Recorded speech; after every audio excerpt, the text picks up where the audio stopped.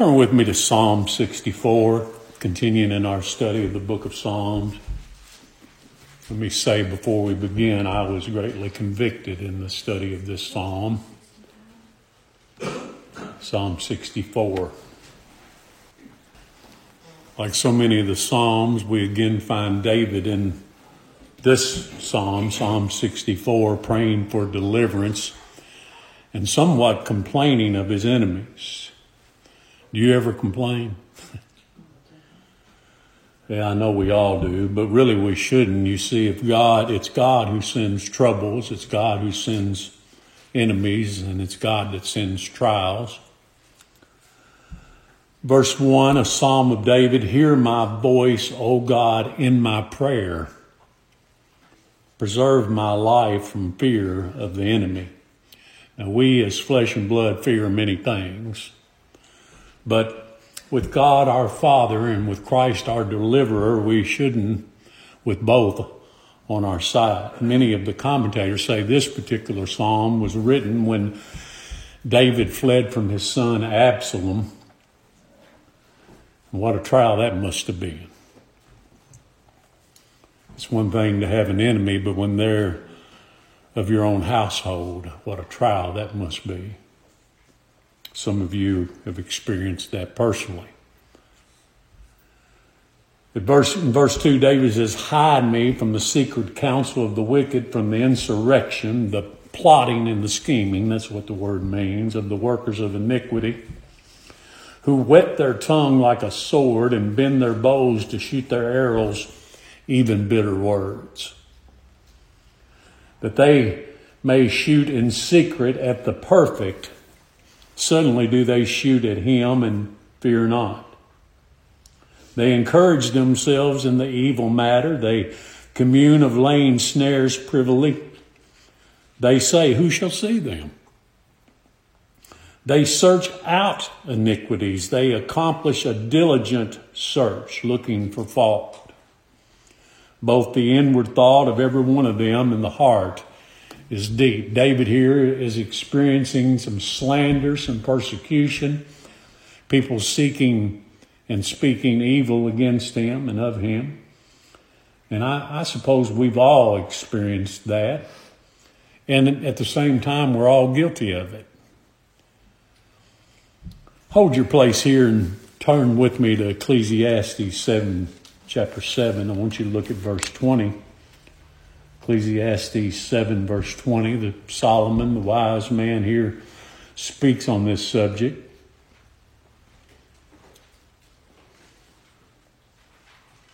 Ecclesiastes chapter 7, verse 20.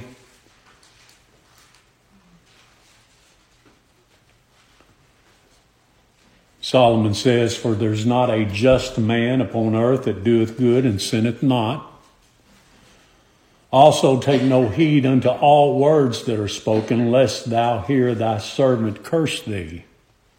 If you hear your servant speaking evil of you, if you hear a friend speaking evil of you, even someone of your own family, take no heed unto the words. That's how we deal with it. We ignore it. We should. And how do we do that? Verse 22, for oftentimes also thine own heart knoweth that thou thyself likewise hast cursed others. We've all done it. But when we're slandered, and we will be, if we haven't been, we will be, but most of us have been, may God enable us not to get angry, to retaliate. For this reason, we've all done the same thing ourselves. This is the same principle for forgiving others. There's nothing that anyone has done to us that we have not ourselves done to others. And more specifically, there's not anything that's been done to us that we haven't done to our Lord. Paul wrote in Ephesians 4, verse 32, and be ye kind one to another, tender-hearted, forgiving one another, even as God, for Christ's sake, hath forgiven you. That's our motivation for forgiving. We've been forgiven of so much. We want forgiveness when we transgress against others. Shouldn't we forgive those who slander and sin against us? God has forgiven us for Christ's sake. That's our motivation. For Christ's sake, we should forgive others. God forgives us of the same things that we've done to Him and others for the sake and glory of Christ. We should do the same with others. God help me to be forgiving, to have a forgiving spirit. God help me to hold this tongue when I want to retaliate against those who slander me or who I feel have done wrong against me. And I'll be the first to confess that I haven't arrived at this, brothers and sisters. I haven't. It's our nature to get upset and when we're slandered and mistreated. But that's no excuse. Shall we continue in sin that grace may abound? God forbid. But by God's grace, the child of God is growing in grace and in the knowledge of Him who has forgiven them of all their sins. Help me to remember that, Lord. All that you've forgiven me of, help me to forgive. Help me to be patient with others. He's so patient with us. It's never right for us to slander others. Remember when Shimei cursed David, his servant wanted to take his head off. He said, let me just take his head off. And you remember what David said? He said, let him curse. Because this is why the Lord hath said unto him, curse David. Everything that he said, the Lord told him to say, David is saying. The Lord is in control of everything, even the cursing of our enemies. May God enable us to forgive and forget. We say we forgive, but we don't forget, so we really don't forgive, do we? And whatever happens to us or whatever's said about us, the Lord is the first cause. He's always the first cause. Everything else is secondary. And David here has experienced the pain of that as he's fleeing Absalom, a son that he loves. And again, in verse 1, back in Psalm 64, David says, hear my voice, O God, in my prayer. He doesn't suggest what the Lord should do. He doesn't ask the Lord to exercise vengeance. He simply says, hear my prayer, hear my request. Give ear to my voice. Anytime that we're in distress, this is the first thing that we should do. A simple prayer will suffice. It's not how eloquent that we pray, but to whom we pray. The simplest prayers of a righteous man, a fervent, passionate prayer from the heart is always sufficient. Lord, help me. Lord, help me. Lord, save me. These prayers always get the attention of our loving Father who is out to do us good. God's out to do His people good. Anytime anyone does something to represent us or to cause us harm, we should do nothing but pray. Don't retaliate. We don't seek vengeance. The Lord says, vengeance is mine. I will repay. The Lord take care of it.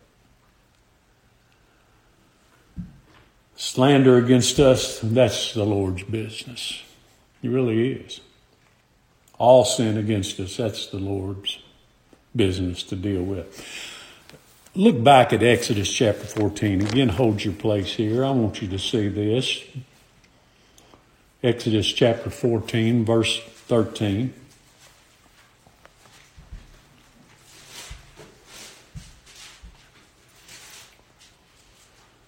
The Lord has sent the plagues upon Egypt. Time and time again, Pharaoh hardened his heart against the Lord and His people. And then one day he said, go, just get out of here. And then he had a change of heart again. The Lord hardened his heart one more time, and the people of Israel up against the Red Sea. And Moses said unto the people, verse 13, fear ye not, stand still. Lord, help me to learn to stand still. Stand still and see what? The salvation of the Lord, which he will show to you today. For the Egyptians whom you have seen today, you'll see them again no more forever. The Lord shall fight for you, and ye shall hold your peace. The Lord does our fighting. Lord, help us to just shut up. Don't try to vindicate yourself. Don't retaliate. Vengeance is the Lord's. He'll take care of it his own way. We'll just, you know what we do? We'll just make a mess out of it. He does all things well, always, all the time, every time. Why shouldn't we trust in him?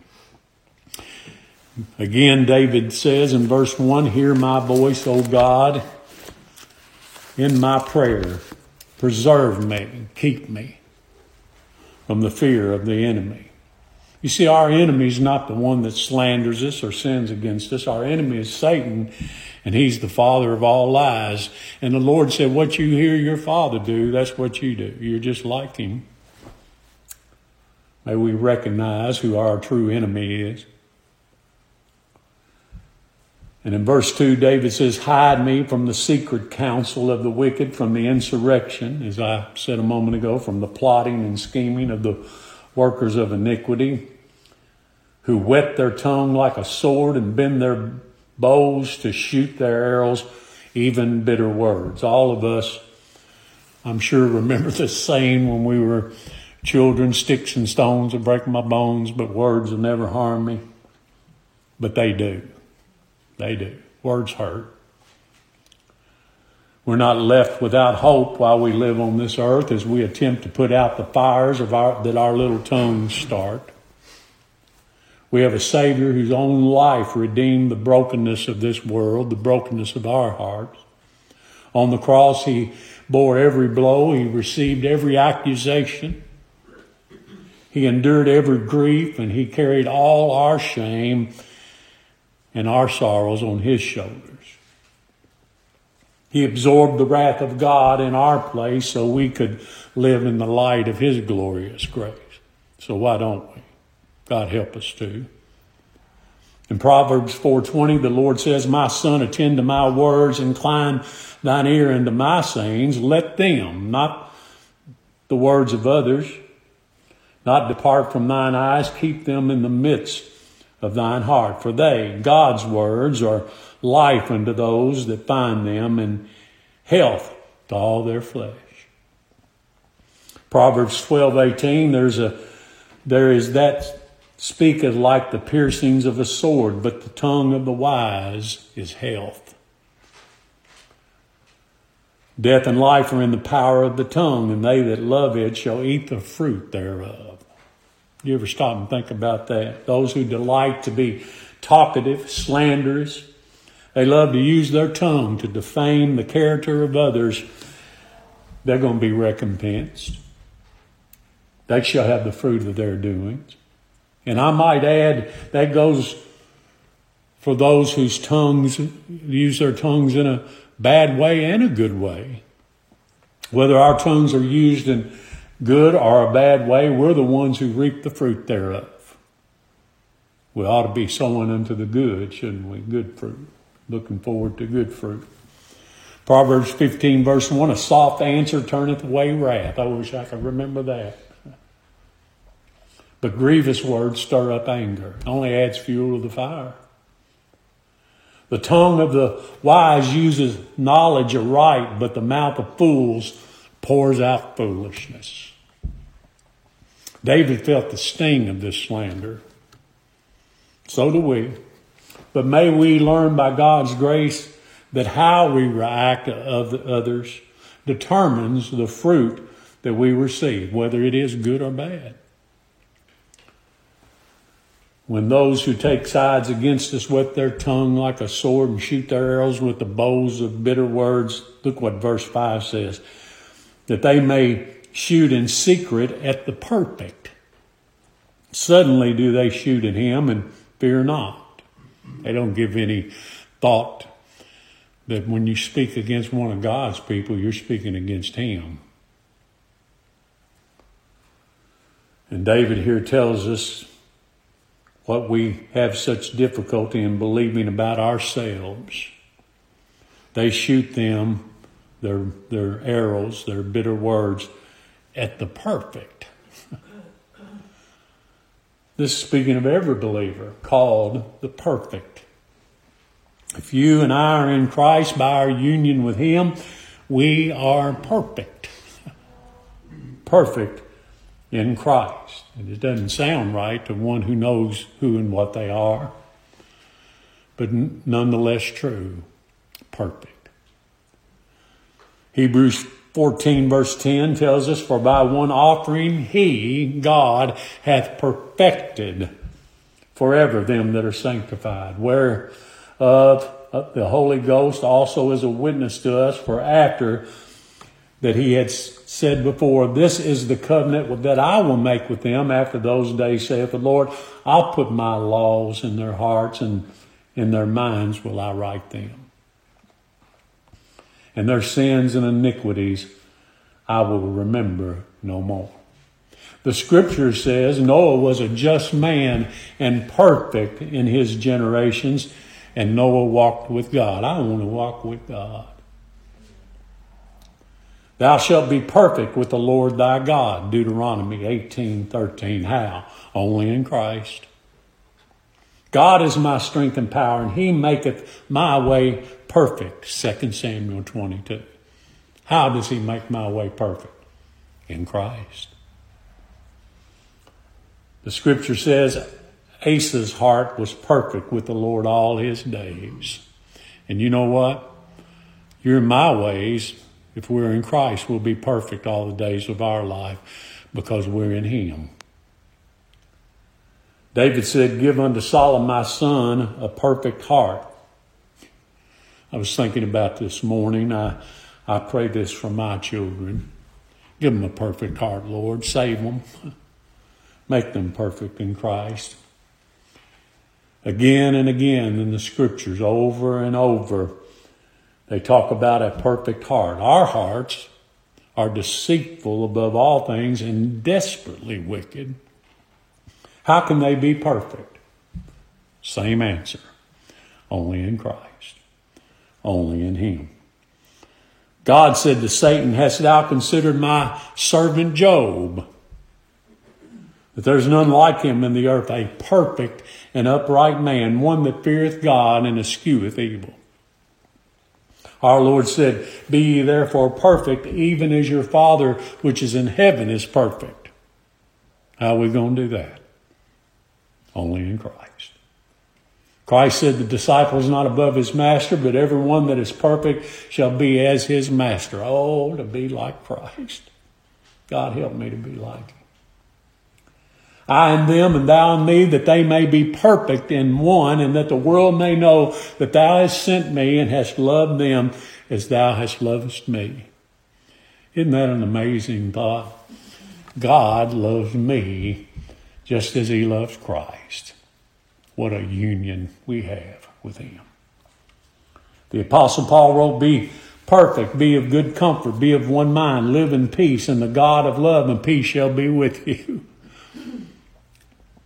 We can only be perfect in Christ. Let us therefore, as many as be perfect, be thus minded, and if anything ye be otherwise minded, God shall reveal it, even this unto you. May God continue to remind us that in Christ we're perfect. In Christ, you and I lack nothing. We stand before God unblameable and unreprovable in his sight, in God's sight. And that's all that matters. It doesn't much matter what others think of it. I want others to think well of me. But if they think wrong of me for no reason, that's God's business, not mine. And the truth of the matter is that I'm pretty much guilty of anything that could ever be said about me. David is speaking of those who are perfect, without sin, without iniquity. And when others seek to defame our standing in Christ, look at what verse 5 says. They encourage themselves in an evil matter. They commune of laying snares privily. They say, who shall see them? They encourage themselves. They justify themselves.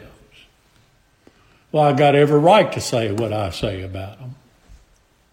They think that they're right, doing what they should, but they're not. They're only vindicating themselves. That's what we do when we slander others. They find encouragement in their evil matters. They say, who shall see them? God does. God always sees them. Everything that we do, God sees. Verse 6, they search out iniquities. They accomplish a diligent search. Both the inward thought of every one of them and the heart is deep. This reminds me of politicians. We are in that time where you see a lot of political ads on the television and hear them on the radio, and that's all we have. They're seeking to destroy their opponents. They seek out skeletons in their closet. We all got them. Every one of us. But the believer does as Peter says, love shall cover a multitude of sins. Use hospitality one to another without grudging. Don't hold a grudge. God help me not to hold a grudge. That's something I'm good at. I'm good at it. Not proud of it, ashamed of it, actually. He that hideth hatred with lying lips, and he that uttereth a slander is a fool, Solomon said. He that goeth about as a talebearer revealeth secrets. Therefore meddle not with him that flattereth with his lips. Whoso curseth his father or his mother, his lamp shall be put in an obscure darkness. What a wickedness it is to try to destroy someone with our words. It ought not be among the people of God, whom the Lord has made perfect.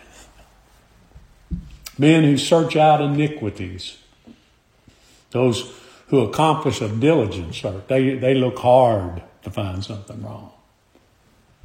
Their inward thoughts of the heart, it says, is deep. They expose the depths of their wickedness and depravity. The wickedness goes deep in the heart, doesn't it? That's what Jeremiah says. Deceitful above all things, the heart is. It's desperately wicked. There's nothing more deceitful. There's nothing more wicked than our own hearts, apart from Christ. But here's the good news. Verse 7, but. There's that blessed word again. But God, who is rich in mercy for his great love wherewith he loved us. 46 times in the scriptures that phrase is used. But God, you ought to look them up sometime and read them. It'd be an encouragement to you. Joseph's brothers, remember Joseph? His brothers hated him without a cause. They hated him because his father loved him. They moved with envy. They sold Joseph into slavery. But the scripture says, but God was with him. God was with him in Potiphar's house. God was with him in the prison. God was with him. But God commended his love toward us, and then in that while we were yet sinners, Christ died for us. But God. Paul said, I planted, Apollos watered, but God gave the increase. It's God who blessed us. So then neither is he that planteth anything, neither he that watereth, but God. God's everything, and he giveth the increase. Verse 7, but God shall shoot at them with an arrow. Suddenly shall they be wounded. I think about that passage, be not deceived, God's not mocked. Whatsoever a man soweth, he shall also reap. David understood something of the character of God. I wonder sometimes if I do. We don't need to worry about anything. God's going to take care of everything for us. Everything. Maybe not in our time frame. Maybe not as we think he should. But who are we? Doesn't matter what we think. God is going to take care of it. Verse 8, so shall they make their own tongue to fall upon themselves. All that see them shall flee away. God's going to turn it around on them. You know, I think about Haman. He sought to hang Mordecai on the gallows that he built, and those same gallows were used to hang him. God turned things around on our enemies. And we say it this way. My mother said it all the time. I don't think I ever took it to heart, but she said, what goes around comes around. In a very real sense, that's true. Men and women reap what they sow. I don't want to reap what I sow. I don't. No one sin will ever go unpunished. Shall not the judge of the earth do right? Yes, every single time. And we say it often, but it's nonetheless true. God always does what's right. He doesn't do it because it's right. It's right because he does it. Men make their own tongues to fall upon themselves. Verse 9, and all men shall fear. All men that fear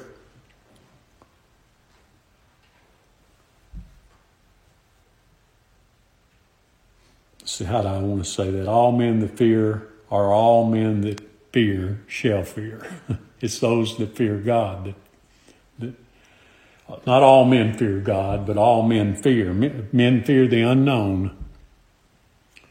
Men fear loss. Men fear the punishment. But that's not what the fear of God is. The fear of God is that awe and that reverence for and that respect for God that makes us fear to look to anyone but Christ. That's what I fear. I fear that I will trust in something that I do instead of what God has done for me. We are in awe and reverence and respect of God to look anywhere but Christ for our salvation. That and nothing less is the fear of God. We fear to look to ourselves for anything. This is what all men that fear God do. Look at verse 9. They shall declare the work of God. That's what we're doing when we meet together, when we preach, when we listen to the gospel. We're declaring the work of God. This is God's work, not by works of righteousness that I've done, Paul said. That's not the work that we declare. This is what we declare, the work of righteousness that God has done for us in Christ. According to his mercy, he saved us, it says. By the washing of regeneration, the new birth, the new creation, and the renewing of the Holy Ghost, Titus 3:5. God created the universe as an act of his will. This is his earth. We eat his food. We breathe his air. He causes his sun, S-U-N, to shine on us, and he causes his sun, S-O-N, to shine on us. The rain falls from the heavens on the just and the unjust, but I can assure you this, it's for his elect people. The rain of his righteousness falls on his people. We sing, "This is my Father's world." It is. He forms the light. He creates darkness. He makes peace. He creates evil. He said, "I, the Lord, do all these things." All of them. This is why all things work together for the good of them that love God, who are the called according to his purpose. Romans 8:28. The scripture says the lot is cast in the lap, but the whole disposing thereof is of the Lord. Whatever we're talking about is his work. Most especially salvation. It's his work. It's not of works that we should boast. Salvation is of the Lord. Salvation is in the Lord Jesus. Salvation is Christ. They're synonymous. Salvation, Christ. Christ, salvation. That's our hope. That's our peace. That's our rest. Again, verse 9, and all men shall fear and shall declare the work of God, for they shall wisely consider of his doing. Everything is God's work and everything's his doing. And it's for the glory of his great name and the glory of his Son. The believer wouldn't have it any other way. I wouldn't have it any other way. I love that everything that happens is God's doing. I find rest there because I know in the end, whatever it is for my good and for his glory. And what does this bring for the child of God? Verse 10, the righteous shall be glad in the Lord and shall trust in him. And all the upright in heart, those that are perfect, shall glory. What do we glory in? Not in anything we do. Not unto us, O Lord. But we glory in Christ, our Savior, the one who loved us and gave himself for us. You see, my righteousness, filthy rags, but my righteousness in Christ is his righteousness. It's perfect. And I'm perfect because of it. Christ was made to be sin that his chosen people might be made what? The righteousness of God. Where? In him. Always in him. His righteousness is my personal righteousness. I didn't work for it. It was a gift. It was given to me. David begins this psalm with complaining, and he ends it with gladness. Oh, that I might do that.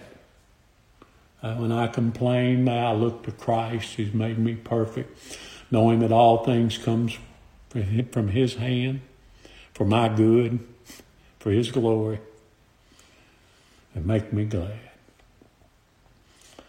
Notice how David says this. He says, the righteous shall be glad in the Lord. No gladness anywhere else. But of him are you in Christ Jesus, who of God is made unto us wisdom and righteousness and sanctification and redemption. But of him, who of God, in him, by him, through him. It's all his doing, his works. That's what we declare. We're declaring his works. My attempt in the next hour will be to declare his works, what he's done for sinners, why he came, what he did. We shall be glad, David says. We shall trust in him. God's going to see to it. And all the upright in heart shall glory. Glory in God, glory in Christ, glory in their righteousness, glory in their election, glory in their salvation. We're accepted in the beloved, in Christ, nowhere else. This is the description of every believer. We shouldn't complain, but be glad. We shouldn't grumble, but trust in him. We shouldn't speak evil of others. We should glory in Christ. May God be pleased to make it so for his glory, our good, and for Christ's sake. And let me just say, I don't say that at the end of a message as something to say to close the message. It's true. May God make these things so for his glory, for our good, and for Christ's sake. Oh, thank you.